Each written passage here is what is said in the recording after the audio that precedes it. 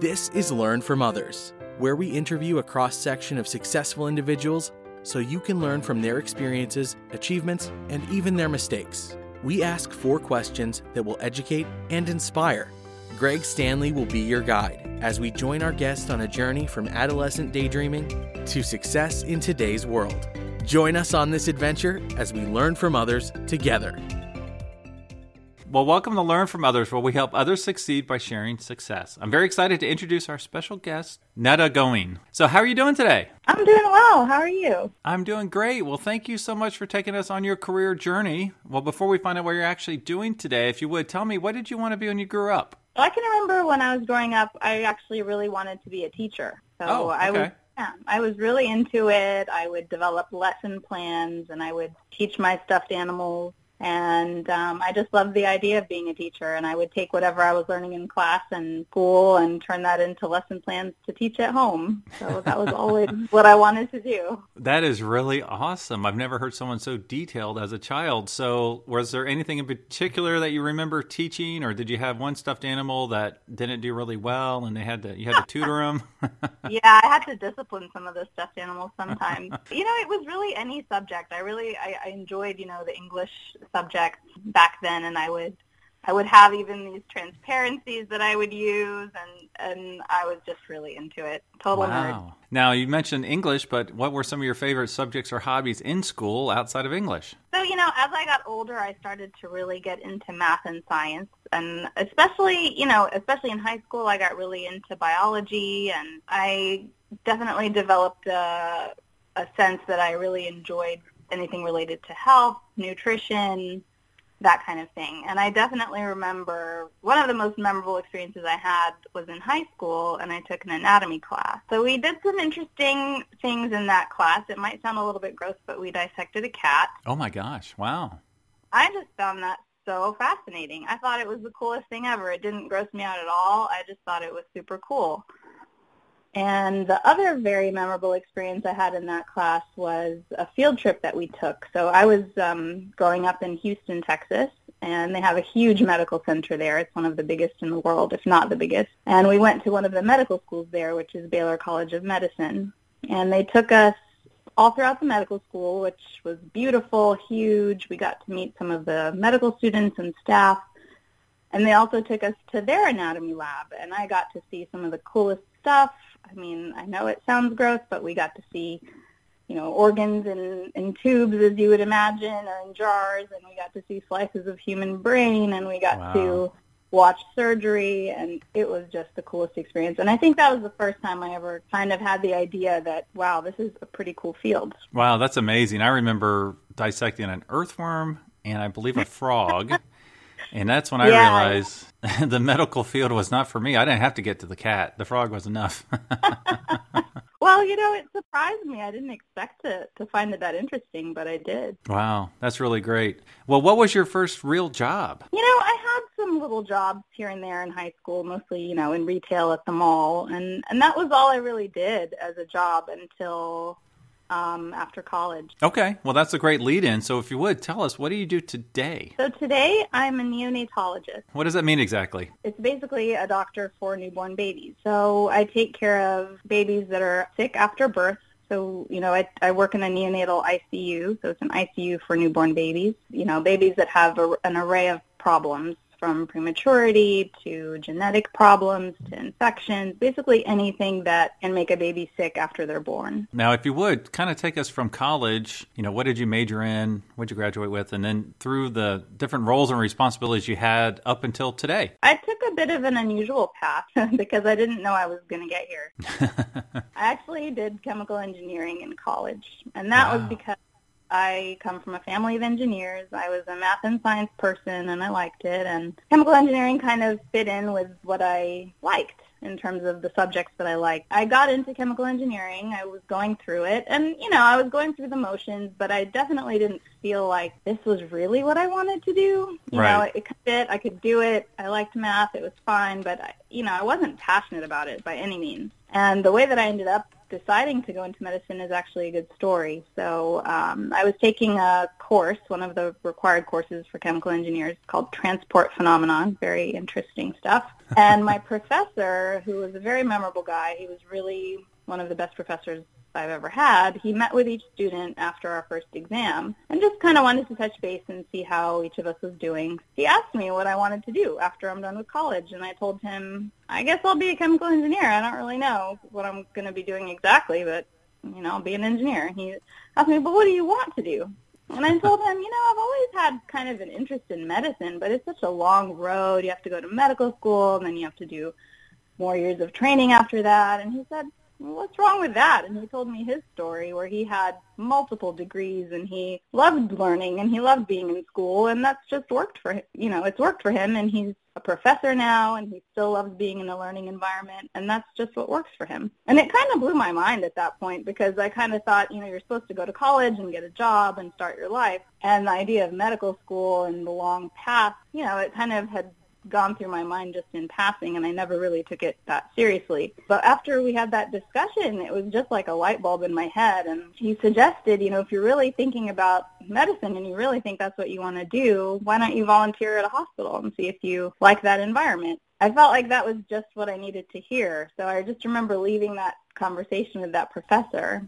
And I think it was that day or maybe the next day I started looking up hospitals where I could volunteer, and I started doing that, and I ended up really liking it. And from there I decided to take pre-med classes, which I did. So I just, took some classes over the summer one year. Thankfully, with chemical engineering and medicine, a lot of the pre-med courses overlapped in terms of chemistry and those kind of things. So I didn't really have to add that much to it, but I did it. So that's kind of what took me into the medical school path. That's kind of the long-winded answer to that question. No, that's great. Did you tell him about the cat? I probably did. It must have come up somewhere in the conversation. Right. Well, it's very interesting that he recommended the path of like an internship, because that's where I'm finding a lot of folks really kick the tires on a career. They go to someplace that might interest them, whether it's a job or a company or an industry. They do an internship. They either like it, love it, or maybe they like something else. Maybe not that particular job, but they find out that they like other stuff. Yeah, that's great. Sometimes you kind of have to immerse yourself in it to see if you feel comfortable. Now, how long did it take you to get your degree, and then did you do a residency? Yes. So the medical school degree took 4 years. After that, then you go into residency depending on what field you choose. So to become a neonatologist, I had to do a 3-year pediatric residency first, and then I had to do an additional 3 years of neonatology fellowship. So it was all in all a long road. So 10 years of medical residency and fellowship. Wow, that's amazing. Well, if you would, could you kind of walk us through your typical day or your typical week? Yeah, absolutely. So a typical day in my job, you go in the morning. I usually examine the babies, find out if anything in particular that was eventful happened the night before. Once I finish examining the patients and finding out about any overnight issues, then we usually have a time in the morning where we do rounds. So that includes me as the neonatologist, as well as the nursing staff who are taking care of the babies, any residents or fellows who are included in the team. Sometimes we have additional staff like social workers, dietitians, pharmacists, and we all sit down together or walk around to each bedside of each patient and discuss that patient. And we just talk about issues that are ongoing, making plans for the day, and ultimately plans for when the baby can go home. And once rounds are done, then we execute our plans. So we have to do orders or follow up with the families, talk to the patients, parents, and then whatever else comes up during the day. So we may have deliveries to attend to, because as a neonatologist, I would attend any delivery in which the baby is expected to be sick for any reason. If it's a high-risk delivery, we would admit babies, that are coming in from the ER. So there's plenty to do. So it's usually quite a busy schedule. Now, how do you deal with the difficulty of just dealing with babies that are sick and having issues such as you see on a daily basis, and dealing with the parents of these children? Those are the very challenging aspects of my job. So, we do see a lot of difficult things in this job. You see, it's a life and death situation sometimes, and it's hard to deal with. Sometimes because it's so busy, you get so wrapped up in it that you don't have a chance really to really feel what's going on. Mm-hmm. You have to cope with it later on and when you have time to really sit and think about it. I would say the good times tend to outweigh the bad, and that helps. If you're dealing with a lot of bad experiences all the time on a day-to-day basis, then that becomes very difficult. But I would say for the most part, you're dealing with happy situations as opposed to the sad ones. Mm-hmm. And those happy situations are so good and so fulfilling that it kind of compensates for when you have to deal with something very hard. Right. Now, how did you decide to go into this particular field? So actually, it was also a bit of coincidence. When I went to medical school, I had it in my mind that I wanted to do pediatrics because I love kids and it just suited my personality, I think. So when I was rotating through in medical school, pediatrics was really my favorite field. So I did the pediatric residency, and during residency, I kind of was expecting the outcome of that to be that I would work in a pediatric clinic, as you would expect a general pediatrician to do. But when I was rotating through my pediatric clinics, it didn't really fit exactly with what I wanted out of it. It's a bit hectic. It's a lot of repetition. You're basically screening and seeing a lot of healthy kids and making sure you don't miss things that, something that could be detrimental to the child, which I found stressful. And then I just happened to do an elective rotation in neonatology in the NICU, and I was at UT Southwestern in Dallas for medical school, and I actually did a rotation at Baylor, back to the same place where I visited when I was in high school. I did a rotation there in the neonatology department in the NICU, and it was my first experience dealing with newborn babies. It's not really a required rotation much in residency, so it was kind of an extra thing. And I actually really loved it. It was I felt my engineering background and my love for medicine were coming together, because in neonatology you deal with ventilators, you have to manage pressure and volume and all these things that I'd studied in engineering actually being applied to patients. So I felt like it really fit in nicely with what I like to do. There's a lot of math, there's a lot of calculation that you have to do. Wow. Because we calculate all the nutritional elements we have to give to the babies, all the calories, everything. So it really just fit in well. I liked that it was fast-paced. I liked that we went to deliveries. I liked that we do procedures. And I liked that I didn't have to worry about missing anything, because the babies are already coming to us with problems and we need to fix them. So I felt that was more in line with what I like to do, as opposed to worrying that I'm going to miss something in a healthy baby. Wow, that's really fascinating, because as I hear more and more career journeys, it's that exploration of interest that you're not 100% sure on. And it sounds like you just happened to land on the right one, that kind of brought together your different passions and interests you had. So that's really cool. Yeah, absolutely. Wow. Okay, cool. As a reminder, you can check out all previous episodes at learnfromothers.org.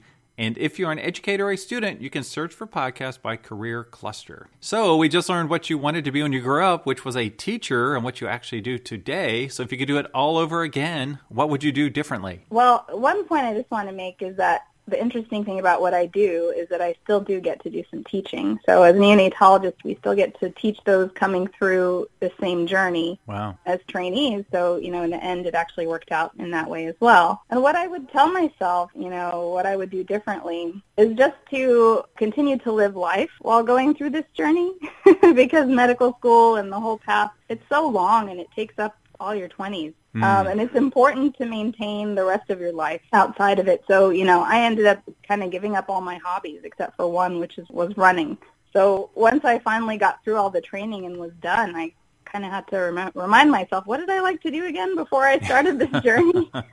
And develop my hobbies all over again. So it's important, to maintain those things that also give you fun and fulfillment outside of work. Wow. Okay. Well, that's cool. Well, now let's make the assumption someone in our audience wants to do what you do, to be a neonatologist. What advice would you give them? Is there a typical career path? It sounds like there is. Yeah, there is. So, you have to do college to get into medical school. So, usually something that's in the sciences is a great field to go into as a degree in college. And then you got to go to medical school for 4 years. And then you can choose what type of residency you want to do. Depending on the field, the residencies can be from 3 to, I think, 5 or 6 years. Some of the surgical residencies are longer. So that's the typical path. And then to become specialized in any field, then you would need to do a fellowship. So that's an additional training on top of residency. Right. Wow, that's really cool. That's a lot of school. It's a lot. It's a lot. Well, let's talk to the student who is currently enrolled and would like to do something like this. What advice would you give them? Would you advise that they find an internship? Would you advise that they explore some different courses? What kind of advice would you give them? Absolutely. I would definitely advise doing something in a hospital. So volunteering, kind of getting any experience to know if you feel comfortable in that environment. It takes a lot to be able to interact with people and interact with patients and, just knowing that you're comfortable in that environment is important. Asking around, asking people who work in the hospital there, asking what it's like, getting their experience. I think those are really helpful.